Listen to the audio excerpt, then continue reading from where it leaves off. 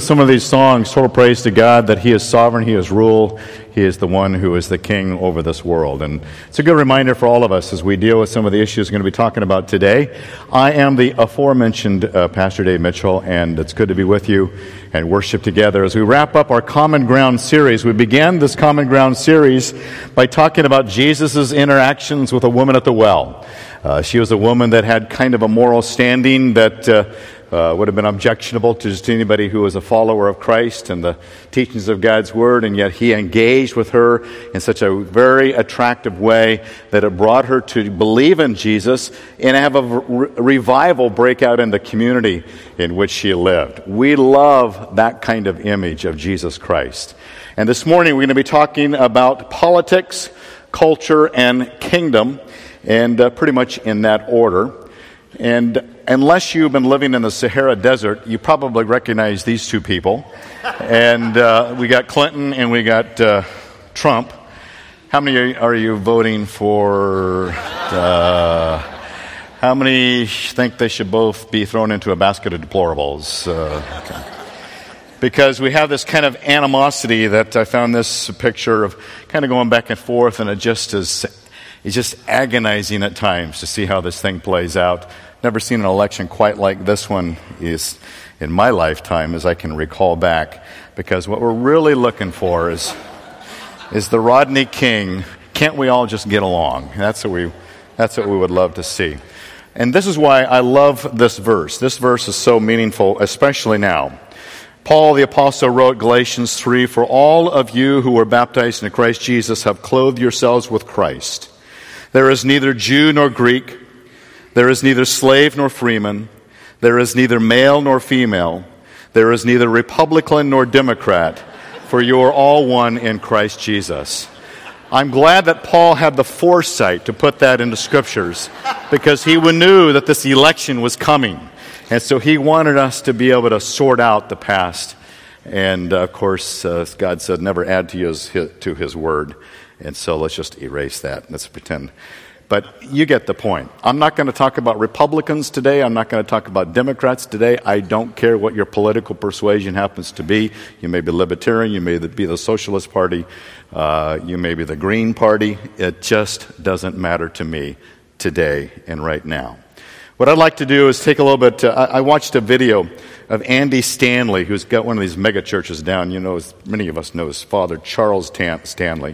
He's got one of those mega churches down in Atlanta, Georgia area, multiple campuses, just a big church, and he's doing a great work for Jesus Christ. And he preached a message similar to this, and he says, one of the reasons why I want you moms and dads to snap out of all the quarreling that's going on over this election, he says, is because you're scaring the children. And I like that concept. We need to be careful that we're not scaring the children. And so I want to give to you what I believe would be God's message to us on a political eve of one of the biggest elections, and really the consequences of this election could be lasting for decades and decades. And so one of the first things that I notice that comes from God's Word is this basic truth. And you have some of these, you have all this in an outline. You need to know that God is sovereign and in control, and we believe that. Sometimes we wonder about that. Sometimes we see some of the things that are taking place in this world, in this election, in our community, in our personal lives, and we question, is God really sovereign? Is He really in control? Because there are times when our leaders oppose our Christian values, and that's troubling to us. So I want to give you some concrete proof that God is pulling strings to control the world in which we live. There's a great passage that goes all the way back to the days of Isaiah. Now, I'm going to give you a little background. Isaiah wrote his word, lived about 700 BC. It's critical that you know that. In Isaiah's time, in 700 BC, he wrote about a king that had not even been born yet. He wrote about a king by the name of Cyrus. King Cyrus is going to be the king of Persia, the Medes and the Persians. And King Cyrus wouldn't rule until the mid-500 BC. But God says, Isaiah, write this down because I know of a man that's going to be born. His name is going to be given to him as Cyrus, and he's going to be the king over the nation that now is called Israel. And so I want you to tell the people about this. I want this to be a word of prophecy. Here's what Isaiah wrote. God says through Isaiah to you and to me here, a couple thousand years plus later, it is I who says of Cyrus. Now Cyrus, again, 700 BC, not around into the 500 BC. Nobody knows about Cyrus, nobody knows about the Persians. That Cyrus, he is my shepherd, God says. This pagan king is God's shepherd. And he will perform all my desire. God's going to work through Cyrus to accomplish his will. Is this a one-off? Or did God give this to us so that we can have an assurance that God is in control? I believe the latter. That he will perform my desire, and he declares of Jerusalem, she will be built. Now Isaiah's thinking, wait a minute, Jerusalem will be built? Jerusalem's fine the way it is right now. What are you talking about, Jerusalem will be built? They didn't know that in 586 BC, Nebuchadnezzar would come in and destroy Jerusalem. Nobody knew that in 700 BC, but in 586, that's what happened. So God says, I'm going to raise up Cyrus, I'm going to raise up Persia to rule over Babylon, who destroyed Jerusalem, so that he can come and rebuild Jerusalem. Because that's my city. That is the seat of where Jesus' crucifixion and resurrection will occur. So I want to reconstruct it. But they didn't even know it was going to be destroyed, that it was. So he says, and declares Jerusalem, she will be built. And to the temple, your foundation will be laid. Well, what? It's going to be destroyed? What do you mean it's going to be laid? Because it was destroyed by King Nebuchadnezzar, 586 BC. And your foundation will be laid, and thus says the Lord to Cyrus, his anointed. God speaks about a pagan king that could care less about the Judeo-Christian values that we hold to today. And he says, I'm calling him my anointed. Who else did God call his anointed? King David, a fellow by the name of Jesus Christ. And now he says about Cyrus? This is astounding. But this is God's hand working in the kingdoms of that time to give to you and me a story that God is in control and that he doesn't make mistakes and no one's surprised, and he's already seen the outcome of November 8th's votes. He already knows it. And so he says, he is my anointed, whom I have taken by the right hand to subdue the nations before him. That means come, destroy Babylon that destroyed Jerusalem, because I've got plans for Jerusalem. And then he goes on and says, I am the Lord. There is no other. There's others that act like they're the Lord, but there is no other, God says. Besides me, there is no God. There's no other hope. There's no other place to go. There's no one else in charge.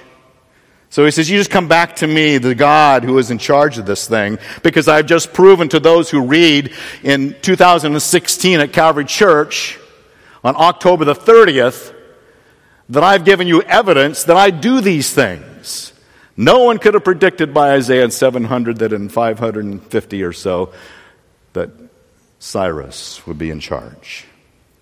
So I've done these things, that men may know from the rising to the setting of the sun that there is no one besides me. I want people who are all hung up on this election to know that there's no one besides me. Those who are all uptight. He says, I am the Lord, there is no other. The one forming the light and creating darkness, causing well-being and creating calamity. I'm the Lord, and I'm doing it all. Good, bad, I'm in charge. If there's one takeaway, never forget, God's in charge. Sometimes we have rogue rulers that drive us nuts because they do things that are so horrible. King Nebuchadnezzar was one of those rogue rulers.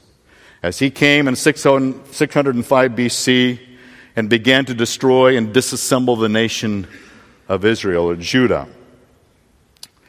And several times he would bring back tens of thousands of people, Jewish people, from Jerusalem and Judah, the southern tribes, and bring them into Babylon. Well, King Nebuchadnezzar got himself a big head and became proud. Can you imagine a politician being proud? Is that even conceivable in our minds, that politicians who are our public servants, that occasionally they have a problem with pride and they think they're in charge and they don't even have any knowledge that God's in charge? It's astounding to think about that, but it does happen. King Nebuchadnezzar was one of those guys. King Nebuchadnezzar got full of himself and he began to talk about how great he was.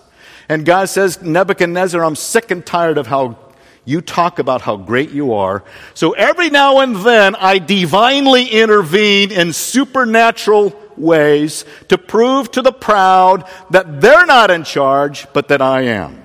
So God comes to Nebuchadnezzar, you can read about it in Daniel 4, and he turns Nebuchadnezzar into what I would so lovingly call something akin to a werewolf. And he goes out into the wilderness and he becomes hairy beast, crazed man. And so God rips Nebuchadnezzar down to the roots of humility. And then God comes and transforms him back as Nebuchadnezzar finally recognizes that God is in charge.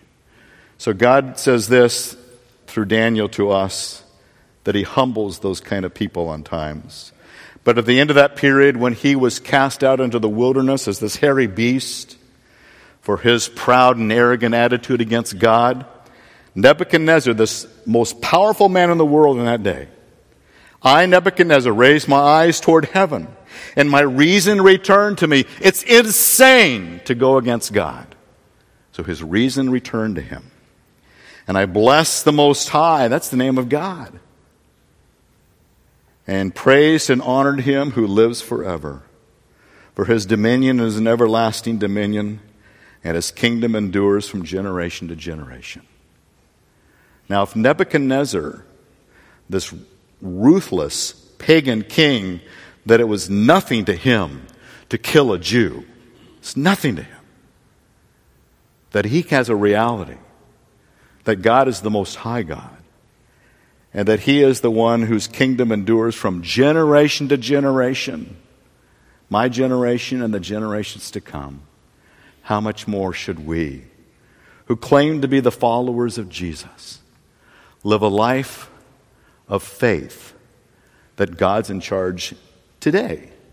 Because he's given evidence. Isaiah, 700 BC, King Cyrus predicted long, 150 years before his birth, and then raised up to control Babylon that destroyed Jerusalem. And then Nebuchadnezzar says, man, there's no one else to go to but God.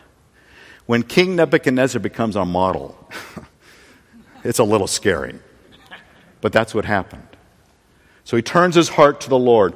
And the basic truth is this, that God is a sovereign God, and God is control, and God raises up leaders. Daniel 2:21, write it down. Daniel 2:21. Daniel writes that God raises up leaders, he tears down leaders. God is in charge. And we ever lose that sense that God is in charge? I hear stories of families being torn apart because one is for one politician, one is for another politician. And I think that's almost criminal, that this would become divisive. So we humble ourselves before God and we respond in this way. We need to respond as Jesus would respond. I'm going to give you real basic stuff that comes from the life of Daniel. Now let me read 1 Peter 2 first. Beloved, I urge you as aliens and strangers. We hear a lot about aliens today, right?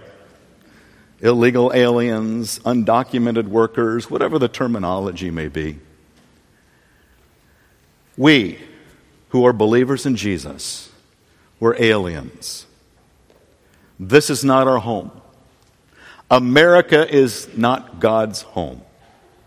This election is a foreign concept. And we are aliens and strangers just trying to live for Christ. So he says, I want you to abstain from fleshly lust, which wage war against the soul. One of the things that just drives me crazy is people who in sanctimonious righteousness will rail on about the elections when they themselves in their moral impurity are internally corrupt. It's disgraceful. What God says, you are an alien, absolutely. This isn't our home. This isn't our citizenship when you think in the kingdom of God. So stop the fleshly lusts. Be holy, be pure. So he says, keep your behavior excellent among the Gentiles. Is our behavior excellent among the Gentiles, among the people in this election? Are we conducting ourselves with dignity and respect that honors the name of Jesus? That's what we need to deal with. So then the thing in which they slander you as evildoers, because we're going to get pushed back, we're going to get criticized. We have this belief system. We believe these things about those areas, and we can be called bigots and homophobes and all those kinds of things. We're going to be slandered. They were slandered 2,000 years ago because they're aliens then. We're going to be slandered today because we're aliens today. That's normal. God says, get used to it. There's never going to be a time when it's not going to be true. If in 2,000 years it hasn't changed, don't expect it to change next year, no matter what the election is. So the thing in which they slander you as evildoers, they may, because of your good deeds, because of your good deeds, as they observe them, glorify God in the day of visitation. You and I who claim to be followers of Jesus, and I'm just presuming that we all do here today, for the sake of argument, as we do good deeds, as we live holy lives, as we become observed by those others who look and believe differently than us, we are for the glory of God. Our citizenship is a higher calling. Our kingdom is not of this world. And our value systems are drastically different. And so this is where Jesus lands. This is what Peter tells us. So therefore, I need to keep these things in mind. If you take the life of Daniel, just to review, in 605 BC, King Nebuchadnezzar goes to Jerusalem and Judah. He takes thousands of people kidnapped. He brings them back to Babylon, which is Iraq, Iran, that territory of today. And he abuses them, he mistreats them. Some of them are going to be killed. Daniel happens to be one of them, and his three buddies that we now know from the Babylonian names of Shadrach, Meshach, and Abednego, although they had Hebrew names that were changed from them. They were taken captive in 605 BC. And they land in King Nebuchadnezzar's court. They become those sort of interns, if you will, that Nebuchadnezzar is going to raise up to serve in his cabinet. So they have a political position. They're part of the political power of the day.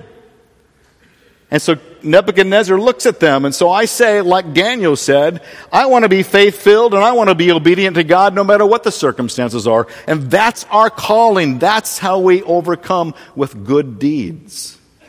So Daniel says this. He's kidnapped, he's held captive, it's against his will, he's indoctrinated by the false belief system of the day, he is abused. But Daniel made up his mind that he would not defile himself with the king's choice, food or with the wine which he drank. So he sought permission from the commander of the officials that he might not defile himself. Now God granted favor to Daniel and compassion in the sight of the commander of the officials. No matter what we do, we are faith-filled and obedient to God's word. And on occasion, God shows us favor by those who rule over us, seeing the good in us and allowing us that expression of obedience. So Daniel is one model, and there's a lot of detail here that I won't go into. But Daniel shows that you and I, in this election year, in this political season, in the back and forth that is so agonizing at times, it's just like, ugh. It's just this anguish that you feel about it at times. At least I do. I see some of this stuff. All I know is that, God, I can't control them and what they say and what they do, and it's crazy at times. But I know one thing, Lord, that you call for me is to remain obedient to you no matter the opposition.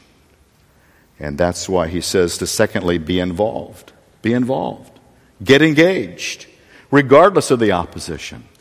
Go out there and show yourself as one who does good deeds, even if they slander you, Peter says. Even if they do that, show them the good deeds. This is where Daniel steps up in Daniel 1, and the king talked with them, and out of them all not one was found like Daniel, Hananiah, Mishael, and Azariah. Those are the Hebrew names of Shadrach, Meshach, and Abednego. So they entered the king's personal service. They're the right-hand people to the king. They're the close confidant. Daniel is this counselor to King Nebuchadnezzar. He defines dreams. He gives him insights about God. What a powerful, wonderful place to be. And we need believers that are right there at the power post of those who rule over us. We need to be engaged. We need to be partners with them, to engage with them, because you never know when God's going to do what he did to Nebuchadnezzar to the people that are in power, and he humbles them. And then who do they have to look to but people like you and me? So we engage with those in power. As for every matter of wisdom and understanding about which the king consulted them, he found them 10 times better than the magicians and the conjurers who were in his realm. Man, what a privilege to have a place to go, serve in the political arena, serve in the public square, if you will, be engaged with a community that doesn't believe in Jesus, so that when the time comes, we can show them we have good things to offer. It's interesting to me, I've shared about this before, that in the past few months, Biola had a problem, as did many Christian schools, with this new law that was being handed down that was going to constrain religious freedom and bathroom privileges for people who are the opposite sex, and sort of the loss of government funding that could come to students if they didn't abide by the new laws about how their convictions are not being held properly. It's interesting that every time, I remember sitting with Barry Corey, and Barry Corey went up to the man who was writing that legislation and sat down with him in his office and shared with him who Biola is. And they would see stories of who Biola students are. And that when these political powers that were opposed to Biola and their convictions began to see who the students were, began to meet who the president is, their hearts changed. Because they had this preconceived idea that Biola is just a bunch of bigots that are right-wing fundamentalists, and they're got this closed little mind, and they're just ignorant. But when they get engaged with them, man, their lives change. Liberal professors that don't believe in Jesus, who are atheists, come on the campus, teach on the campus. They get engaged with the students on the campus, and they're blown away. And we get reports of professors that come and engage with the students and said, I didn't know you had so many brilliant students at Biola. My mind is changing as to how I view Biola. And what Daniel does here, he changes what King Nebuchadnezzar thinks about the Jews. Because this guy's brilliant. He wouldn't have that if he isn't engaged. He didn't run and hide. He engages. So that's why Peter says, I urge you as aliens and strangers, abstain from fleshly lusts. Keep your behavior excellent among the Gentiles. Be hopeful regardless of the outcome. Be hopeful. No matter what the election is, some of us have wishes and we should vote according to what we believe as our convictions. I'll talk about that in a moment. But notice how hopeful Daniel becomes.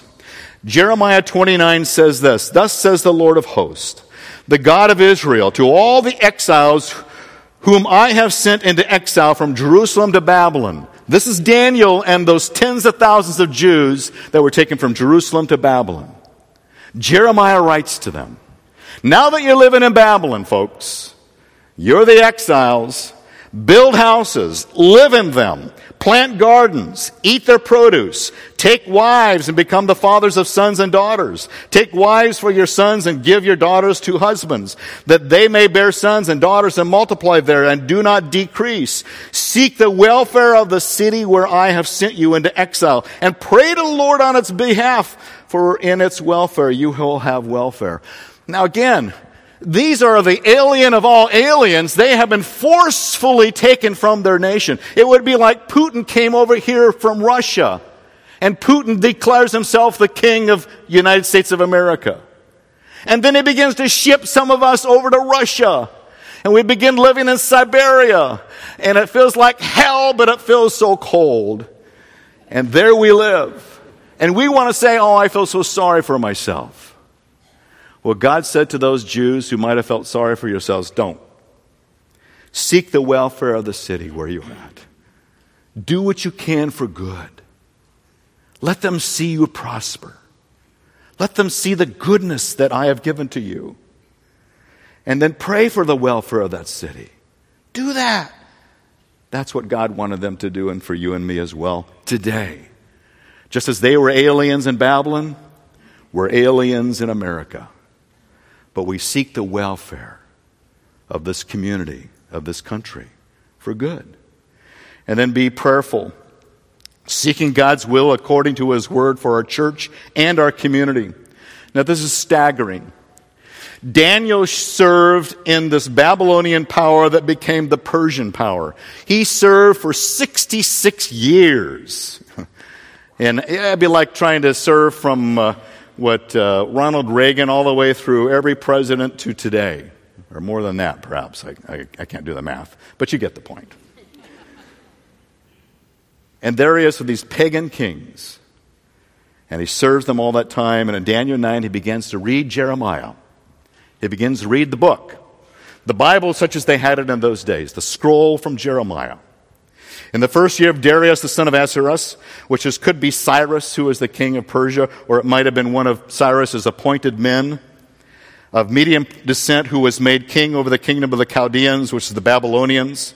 In the first year of his reign, I, Daniel, observed in the books the number of years which was revealed as the Lord of God to Jeremiah, the prophet, for the completion of the desolation of Israel, namely 70 years. He opens the book. He begins to read Jeremiah. He says, my goodness, Lord, I've been here since 605 BC. It's about 539 BC. It's almost 70 years. If I hadn't read the book, I wouldn't know that you're in charge and that in 70 years you're going to send us back. It's because he read the book, he prayed about the book, and God revealed to him, you're right, Daniel. If you were ignorant of Scripture, you would have no idea that I sent you there for 70 years. And in 70 years, I'm going to ship you back. And I'm going to make those pagan kings pay to build those temples and those walls. It's amazing. So he reads the book.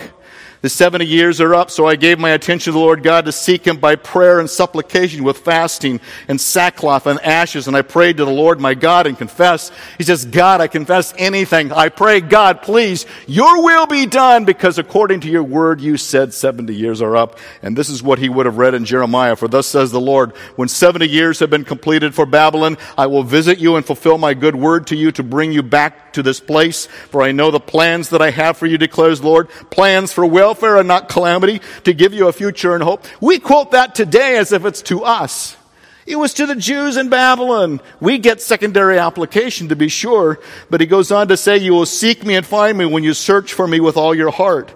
I will be found by you, declares the Lord God. I will restore your fortunes, will gather you from all the nations, from all the places where I have driven you, declares the Lord, and I will bring you back to the place where I sent you into exile. I will do this. See, God is in charge. And we're waiting for Him to bring us back to a heavenly home. But in the meanwhile, seek the welfare of the city. I ask for us to be people like that. Just like Daniel. What an impact for 66 years to serve God. Well, I'd like to conclude with hearing from a female Daniel, if you will. So that's not too much for Carolyn. I'm going to invite Carolyn to come on up here. You've heard enough of me yelling at you now, so let's have Carolyn come up here. Carolyn Griffith. What's wrong with me? I getting everybody's names. Such an easy topic to talk about, Yes, so I Carolyn appreciate this today. Kvetchy. Carolyn has been a wonderful member here at Calvary Church, and I was so blown away because Carolyn, at one point, was the mayor of Orange. To jump into that arena. So I was curious, tell us, how did you come about to become, even to jump into the arena of the election process? It was very an unexpected and on a planned journey for the Kvetchy family. I was very involved here, actually, at Calvary. I had a 3-year-old daughter. I had our second little one was in a stroller. I was very involved in the MOPS ministry here at Calvary, and I pushed a stroller with my 3-year-old little girl into a little neighborhood store in Orange, and saw an entire rack of adult material, and turned and saw my 3-year-old daughter standing perusing the covers of the adult materials, and it my heart hurt, and made my first call to City Hall in the city of Orange, and ended up meeting with a vice cop and a city attorney and the mayor at the time, and helped write an ordinance for the city of Orange, and that started our journey. So you chose to run for mayor. Well, I don't know that I particularly would have made that decision myself, but it was something we felt we were supposed to do as a family. Good for you. Well, you got engaged, you got involved. Yes. You watched, you didn't complain, you get on there and you do good. I did my best. You did good. Thank you. Or does it do well? I don't know. Anyways, tell us, you've been in the arena. I know that it's sometimes very painful in that public scene where people say things and write things and all that. Yes. What would you say to us who are not always, most of us here are not elected officials in that public arena, and as we look at this election, what would you say to us to help us as we move forward at this time? Well, and I think you set a really good base. This has been a really difficult time, I think, for our country, and I'm still involved. I run an organization, a countywide organization now that has a lot of political activity as well. And in the business of politics, we have all been very shocked at this election and the rancor nationwide. So that's those of us in the business have been very surprised by it. And I think what's broken my heart as a Christian and as a believer is really just the turmoil we've seen within the body of believers nationwide. And I think we have an opportunity. So what I'd like to say, in being as hopefully as correct as I can, is I view this as an opportunity for the church. Post-election to really step forward into a country that is going to be looking for something solid to grasp onto.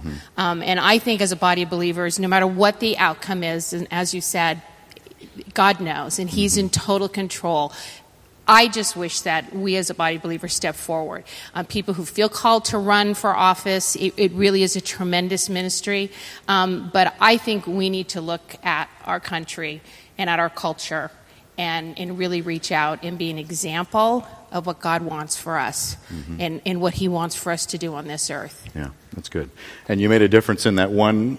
You enter that store? Yes. Little by little, we make a difference. It's a difficult business to be in, I will say. It's hard. I'm sure. And you and I have talked over the years. Yes, for you and Rick to go through all that together and just but thank you for hanging in there and being Christ to the community that needs to see that. My pleasure. So let's thank Carolyn for being our servant here. Thank you so much.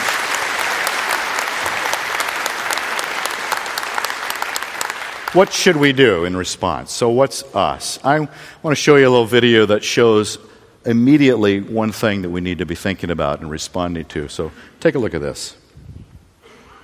Every day begins with choices. From the moment we wake up, our day consists of endless opportunities to choose.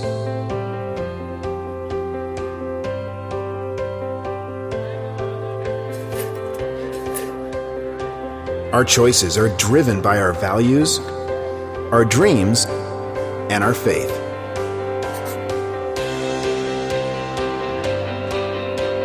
Sometimes we stand out for our choices.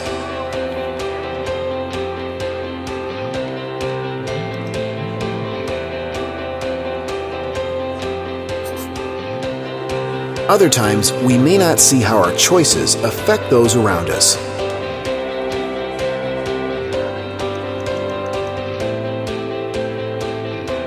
Some choices are easy.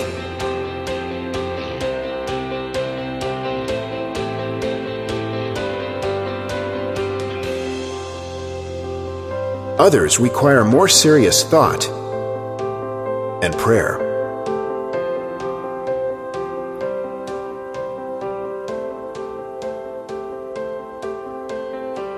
On November 8th, Americans have an important choice to make. A choice that will shape our nation for years to come. Join 90 million Christians as we cast our votes based on our faith, our hopes, and our prayers for America.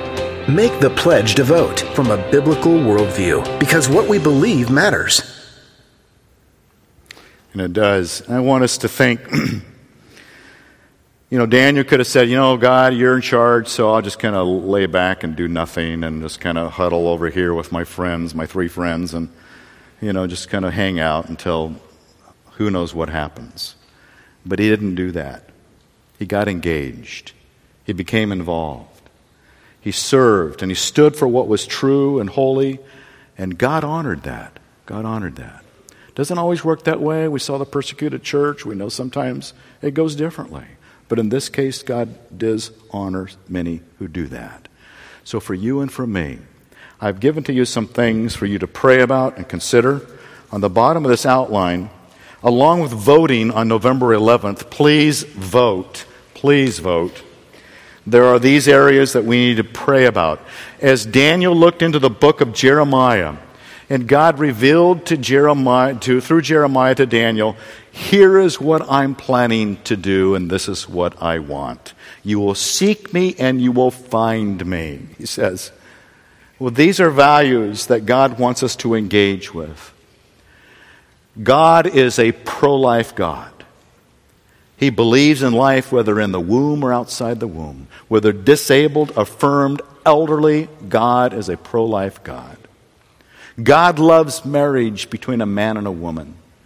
God designed it that way. He continues to affirm it. You heard it last week through Sean McDowell. He loves those godly marriages that are successful and prosperous, that display the kind of love that everybody wants. God loves those who are strangers who come to our world. As Jesus reached out to the Samaritan woman, who was a stranger that was rejected by the Jewish society, Jesus engaged with her. He loved her. And the city had a revival in John 4. These are values that God wants to remind us of. No matter your party, no matter the ideology, remember what God loves and love it with Him and vote accordingly to Him. So I'm going to invite us to pray. I want us to pray about these things, the bottom, pray about this election. Pray for Donald Trump and Hillary Clinton. I'm not one to say who's saved and who's not saved, but I know they need Jesus. I know I need Jesus.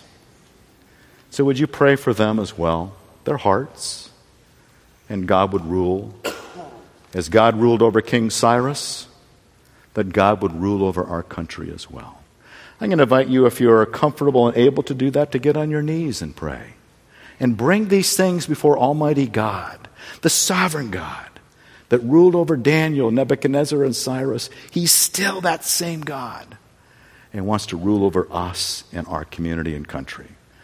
So would you pray with me on your knees if you can? If not, that's fine too. Let's just spend some time in prayer.